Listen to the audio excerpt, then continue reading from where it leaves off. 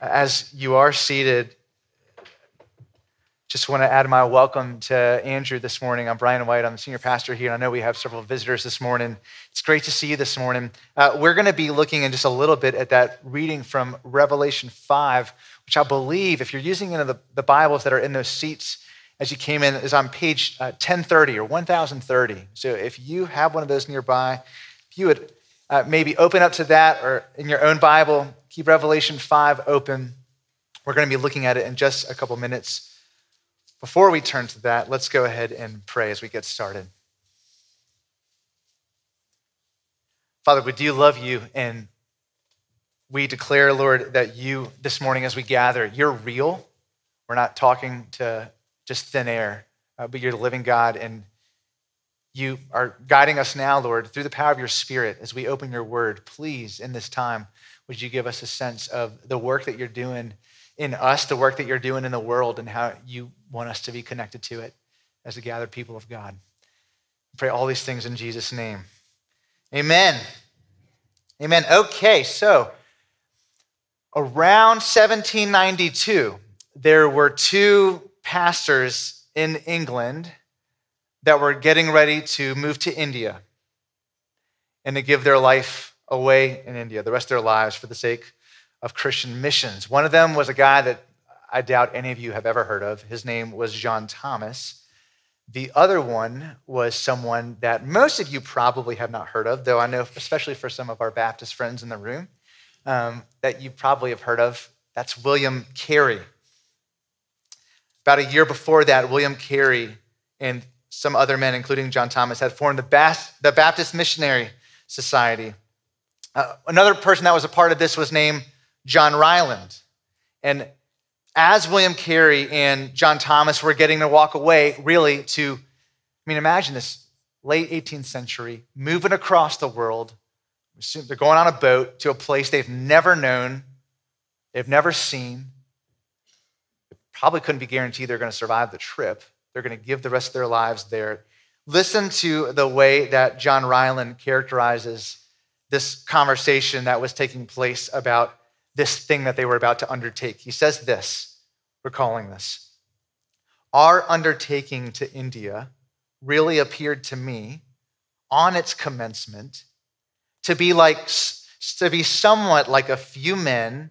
Now listen to this image that he gives us. Just picture this: "who were deliberating about the importance of penetrating into a deep mine which had never been explored, and we had no one to guide us. And while we were thus deliberating, Carey," he's talking about William Carey here, "as it were, said, quote, 'Well, I will go down if you will hold the rope.'"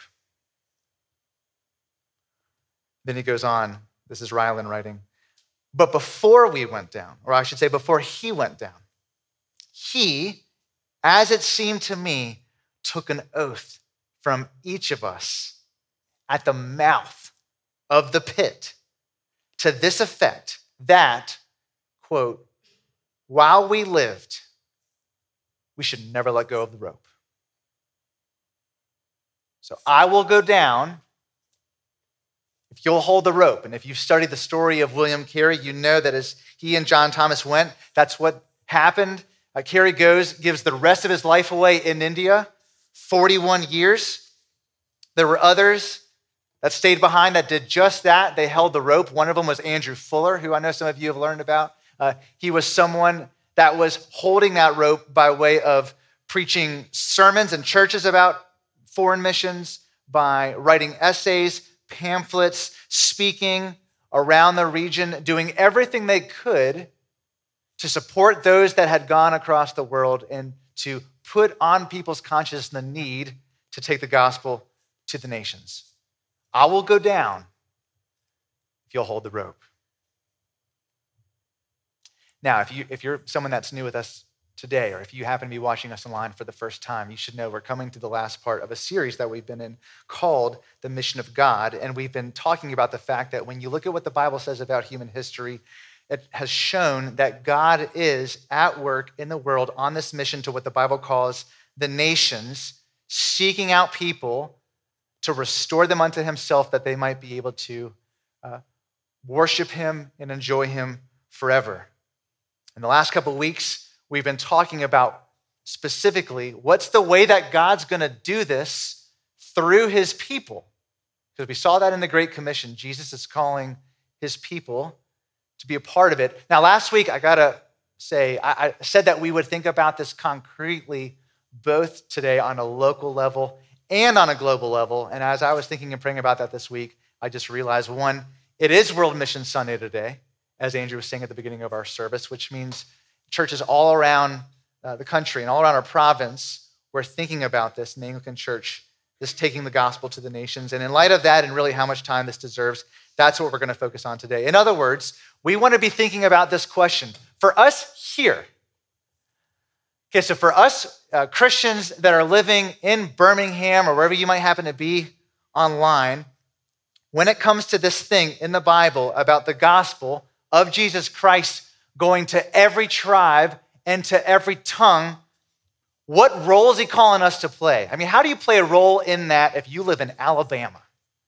If you live in the Bible Belt? What if you've never been out of the country?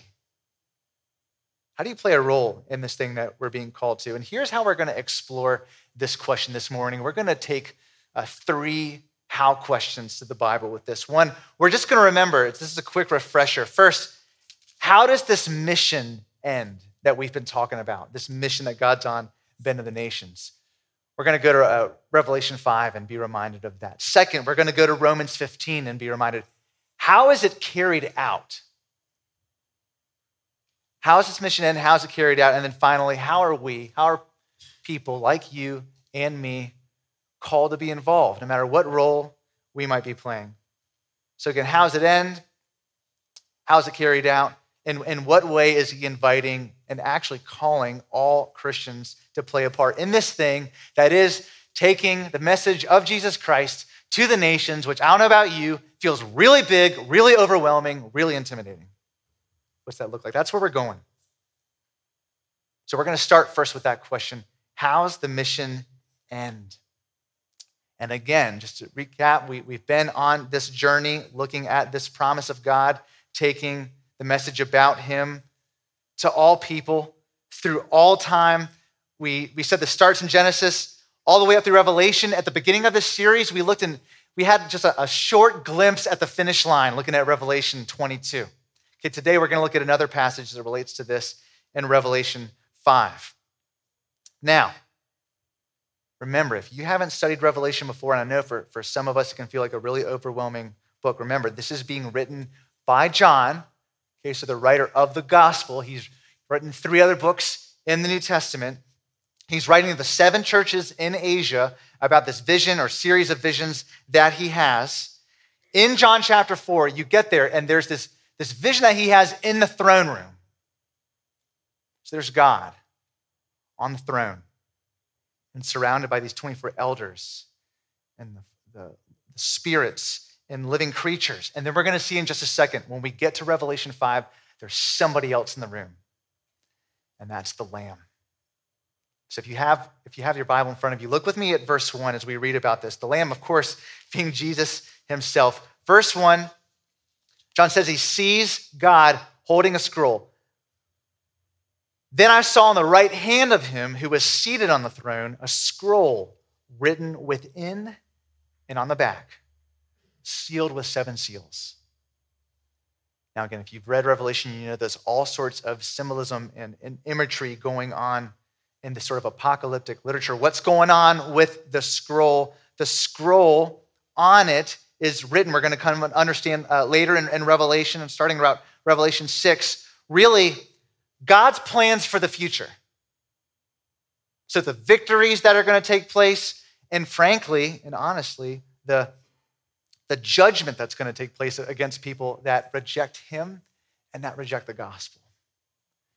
And in verse 2, this angel comes and says, who's worthy to open the scroll? Who's over to break the seals, open the scroll? And this idea of who could be worthy is one of the most important themes in this passage. And at first, there's no one, it says in heaven and earth, who's able to open it, to look into it. And We know that's a problem because if this cannot be opened, then ultimately, in some ways, God's purposes, including his purposes for the nations, everything that he's said he's going to do, they cannot unfold. And so what does John start doing? If you've read this before, in verse 4, John starts crying and he's weeping. But then, what happens in verse 5? One of the elders tells him that there's the Lion of the tribe of Judah, the root of David. He's conquered, so he can open the scroll and the 7 seals. And then in verse 6, John sees there's not a lion, there's a lamb. And the lamb looks as if it were slain. So the lamb takes the scroll from the right hand of God, and when he does, this is where we're going to start looking at this more closely. Look at the way everyone around them breaks in a song. Verse 9. And they sang a new song saying, "Worthy are you to take the scroll and to open its seals, for you were slain, and by your blood you ransomed people for God from every tribe and language and people and nation. And you've made them a kingdom of priests to our God, and they shall reign on the earth." So it starts out, who's worthy to open the scroll? The only one that turns out to be worthy is the Lamb. Why is the Lamb worthy? The answer is in verse 9. 4. Remember, whenever you see a 4 in Scripture, you heard that old adage, what's the 4 there for? Why is he worthy to open the scroll? Because he was slain.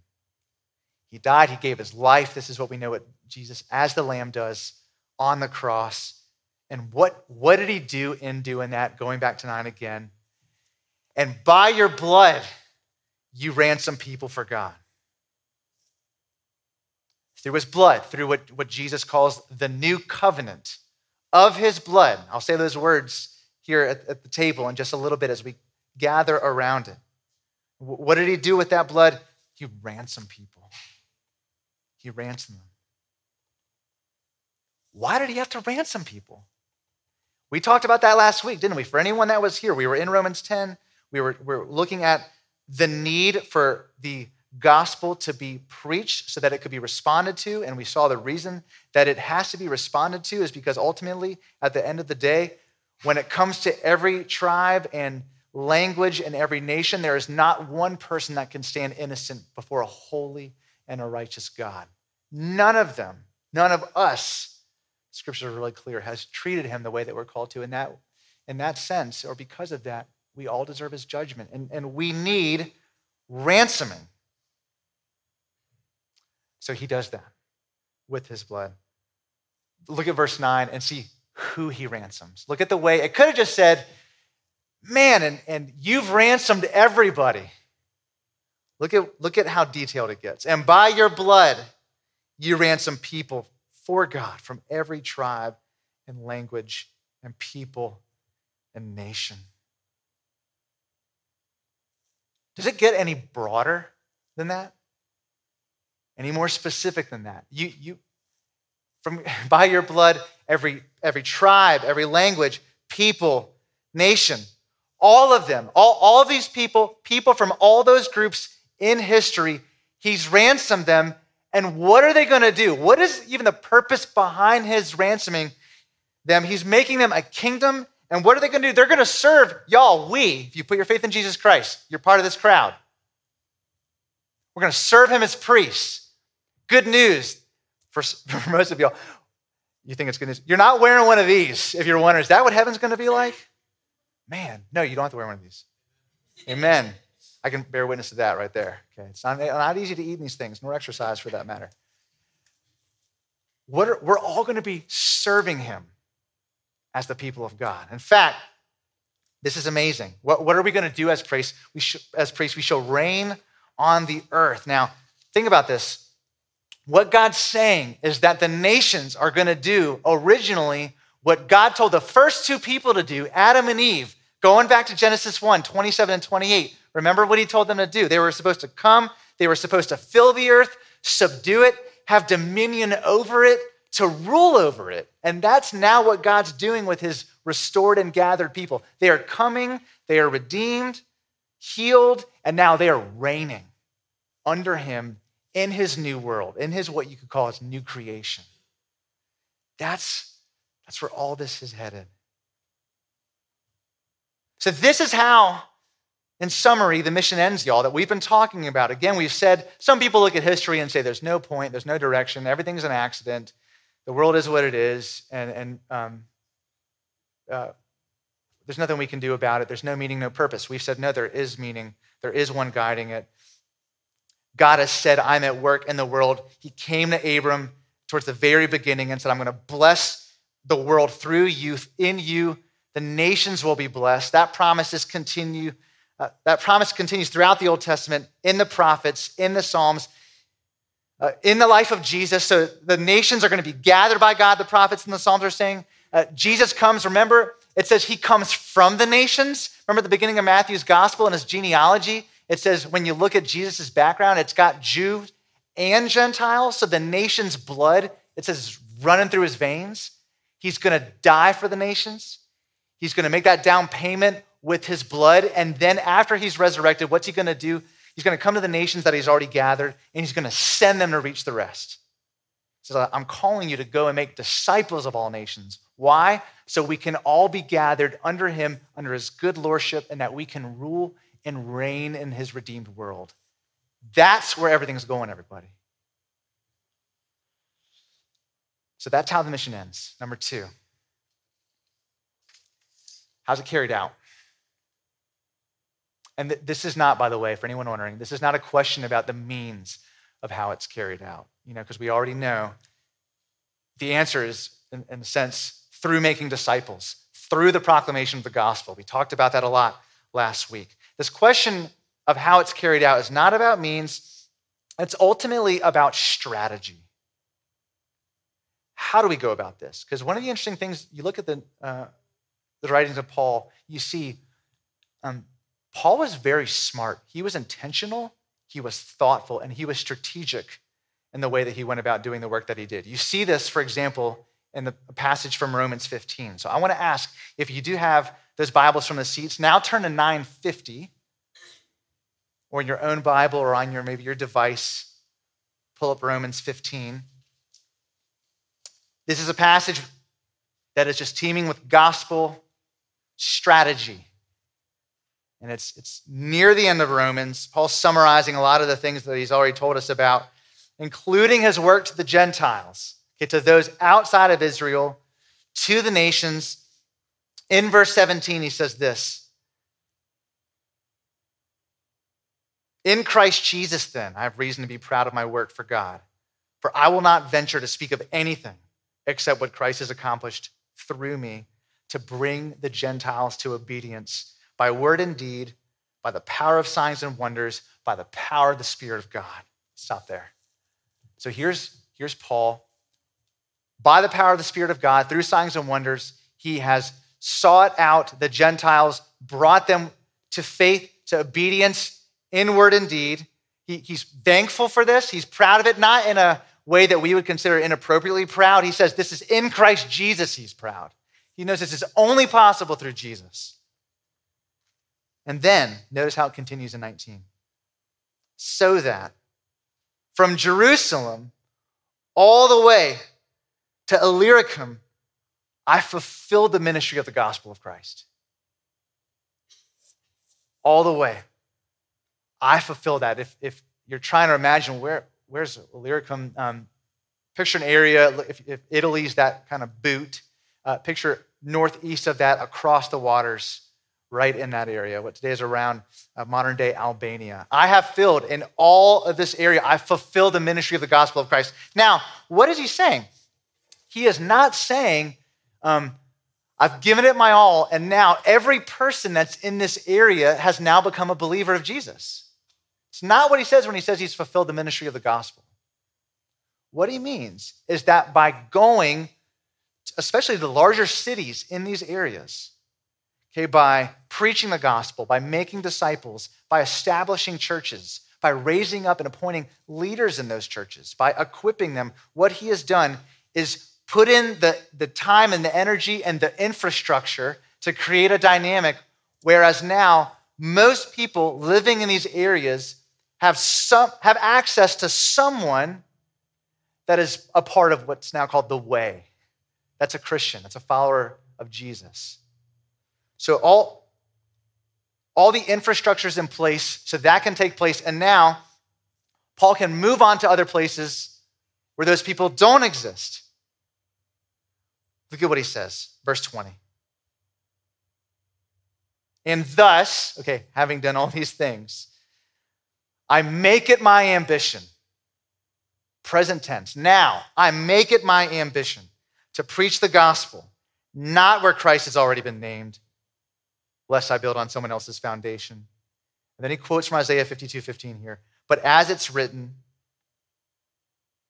those who have never been told of him will see, and those who have never heard of him will understand.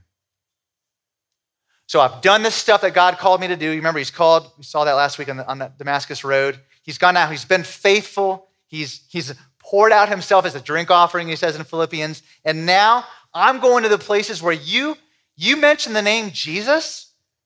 You talk about Jesus of Nazareth, people look at you and they shrug their shoulders and say, who? Who's Jesus? These people are today what missiologists, or what people that are incredibly gifted in and trained in studying missions, call unreached people groups.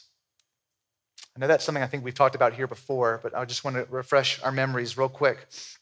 If you're new, if that's a phrase that you're not familiar with, just bear with me here, I'll explain it. As we're talking about people groups, we're talking about, obviously, groups of people that are distinct from others, particularly by ethnic or linguistic boundaries. And here's how one organization called the Joshua Project, I'm going to share more about them in just a moment. Here's how they define them. This is a group among whom there is no indigenous or local or native community of believing Christians with adequate numbers and resources to evangelize those within the group without outside assistance. So these are these groups, unreached people groups, where there's not enough presence of Christians. There's not, frankly, probably any structures for Christians, where if somebody else doesn't come in some way from the outside, nobody there is going to hear about the person of Jesus Christ. That's what it means that they're unreached. And Paul knew that this area from Jerusalem to Illyricum, this effectively had become a reach place. So he knew he now needed to go to a new place where, in his words, Christ had not been named. And why? Because again, he knew if the nations are ultimately going to respond, if they're going to be gathered by God, if they're going to be present in this moment, they need to respond to the gospel. They need to put their faith in Jesus Christ, which means they need to hear about him. And in order to hear about him, somebody's got to go to them. Whereas it says in Romans 10:17, faith comes from hearing, and hearing from the word of Christ. That's why he decides to go to the places where Jesus hasn't been named. There were unreached people then. There are unreached people now. And as the Joshua Project says, and they do a huge amount of research and stats on this, they estimate of the 17,000 different people groups in the world today. I mean, if you just break down demographically our world, there would be 17,000 people groups. 7,400 of them would be considered unreached. 7,400 again, where if you were to use the word, if you were to say Jesus, someone would look at you and say, I have no idea who or what you're talking about. Now, if I understood what they say on their website, right, that means there are almost, at least, in those 7,400 groups, 2.2 billion people with virtually no access to the gospel. No access. Can you imagine us being in that situation? Our friends, our family members, the people that we are closest with, our neighbors. Can you imagine anyone being in a situation where they don't even have the ability to respond to the gospel because they can't hear the gospel? And unless somebody goes to them, they're never going to hear the gospel. So that's number 2. How's this mission going to be carried out? How is the mission that God's on to the world going to be carried out? It's going to be carried out through people hearing about Jesus, and they're going to either hear about him by the Christians that are naturally around them, or the Christians that have not been naturally around them, but that other Christians have sent to them. That's how he's going to do it. So finally, we're going to focus on this just for the last few minutes. How are we called as Christians to be involved? What in the world can you or I do to be a part of, in some way, God reaching these people among whom Jesus has not been named? And I want to go back to the story from William Carey for just a second, because I can't imagine an image that is more biblical, that every one of us is called to play a role, and we are called to either go, to descend into the mine, to go, or to hold the rope. I will go down if you'll hold the rope. I said it last week, or I think maybe it was 2 weeks ago, and as I've joked before, it's been said before, when it comes to this question in Christian obedience, you can be a goer, a sender, or we can disobey. Those are the 3 options that we have. So what does that mean for us as we think about what can feel like this overwhelming question? If we're called to be goers or senders, I just want to add one caveat first. We may be both goers and senders at different times or seasons of our lives. So it's not as if God is exclusively calling each one of us to be only a goer or only a sender. Some people are going to go, and at times they're going to be called back and remain and frankly just senders for the rest of their lives. Other people are going to be called to be primarily senders. They're going to periodically go. Maybe check in on those who have gone. But what's this look like? Let's ask the first question. What's it look like to be a goer?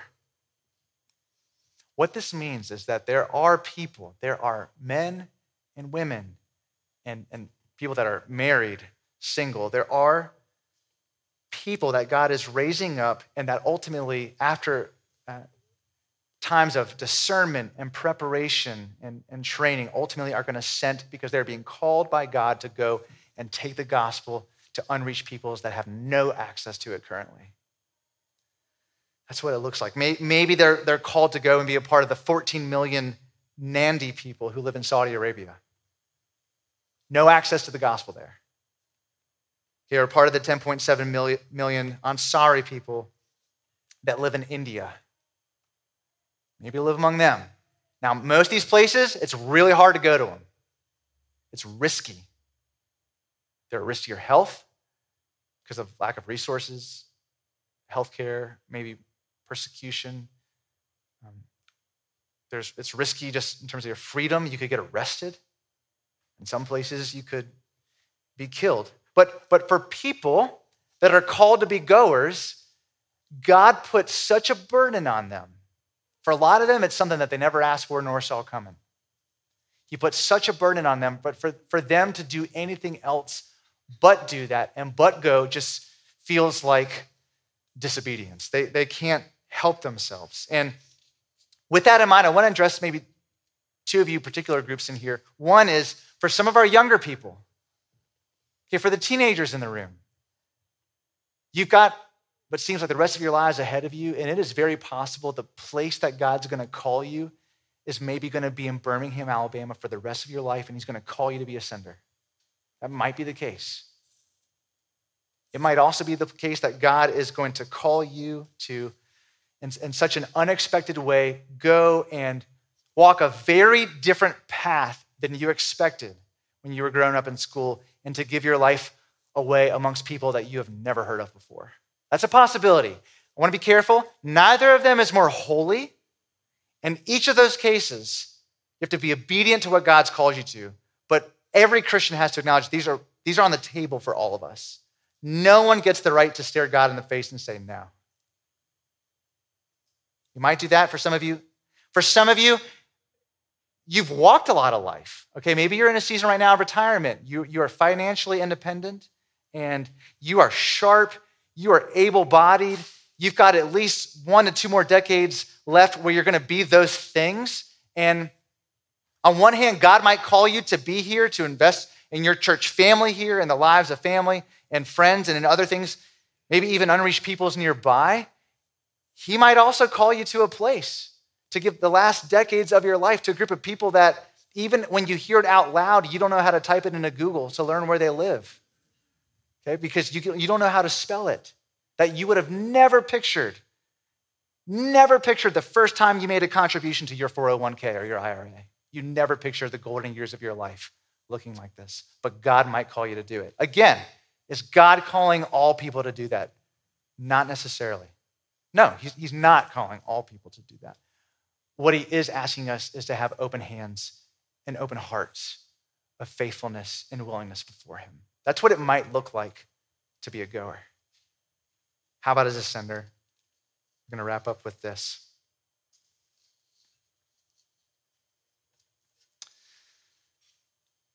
What does it look like to hold the rope? One thing that we do, and I'm gonna mention these, I know some of y'all, forgive me for my time spent in England, but I can't get over the alliteration that they use there to help us remember things.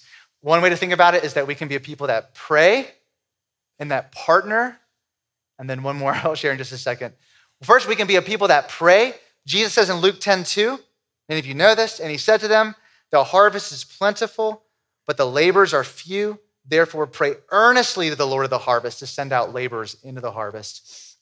One of the ways that we participate this, and those of us who are senders, is that we pray regularly for God to be raising up men and women to reach these people. Some of you are like, I don't even know where to begin to do that. Let me tell you how we can help. One thing we're gonna do is, besides an unusual prayers of the people for today that a lot of churches in the ACNA are using, we're gonna be praying for a different unreached people group every week during our prayers of the people, just moving forward, so we don't forget.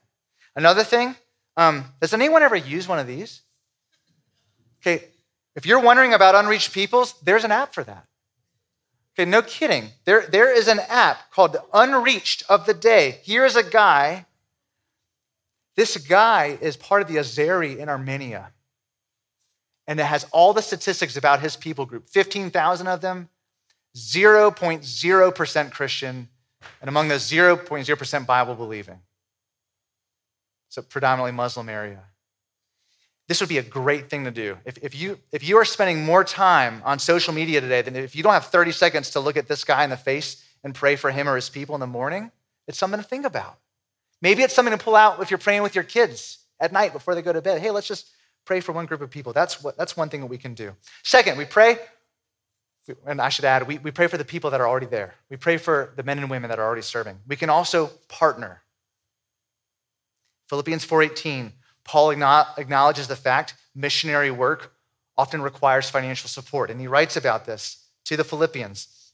I'm well supplied, having received from Epaphroditus the gifts that you sent me. I want to remind you, last year we set apart $10,000 for giving to a mission sending agency called Anglican Frontier Missions. We gave that away when we had this unusual opportunity to give 5 $20,000 gifts through this unusual gift the Lord had given us. We gave them a $20,000 check. We can support them financially. And I just want to add, for some of us, we are conscious. You might say, well, I get to St. Peter's, and so I'm a part of that. That's true. Praise be to God. Okay. But for some of us, and I know this for myself, maybe taking the initiative and giving in a way that's even independently of us can also be really helpful for this being on our conscience. So we can partner financially, pray, we partner. And then I just want to add this. What we don't do is we don't pretend unreached people don't exist. We don't pretend they don't exist, or we don't pretend that if they don't believe in Jesus, it doesn't really matter. And if they don't have the opportunity to hear the gospel, that it doesn't really matter anyway. We cannot pretend that. And it's one of the hardest things I had to wrestle with in preparing for this week is, does my life demonstrate to others that I'm conscious of the nations? If someone else were to pull me aside, if they were to be able to hear secretly with some sort of magical device my prayers to God during the day or in the morning, if they were to look at my bank statement, would they see a man who is aware that there are people around the world who still need to hear the gospel. I shudder to think of what the answer to that would be. It's very difficult. And what that means is I know for myself, I need instruments, vehicles, other ways like deciding to go through Anglican Frontiers missions or something else of contributing towards something in an ongoing way that helps me pray, that helps me be involved. And so can we just pray as we wrap this up? What might God be willing to do through us individually as a church family for a group of people that are willing to give away their entire lives for the sake of the gospel going to the nations? Whether or not we're someone that goes down, whether or not we're holding the rope, that again, in the end, he would do this thing that he's been claiming he's going to do with or without us, but he's calling us to be a part of it, reaching out to people from every tribe and every tongue, that they would be healed, restored, and that in the end of all time, they, like we, would get to be a part of this thing that is being a part of the nations, ruling and reigning under his good power, that we would get to enjoy him forever, and that he, friends, would get all the glory. Let's pray. Lord, thank you for this journey that we've been on, and thank you that there is a purpose to the world and work that you're doing in the world as you enter into a very dark place and you are healing it. You are giving people life. Lord, please, would you give us clarity as we go about our days as to how you want each one of us in our own ways to play a part to this thing that is taking the news about you to the peoples around the world that have never heard the name of Jesus. We ask this in the name of the Father and of the Son and of the Holy Spirit. Amen. Amen.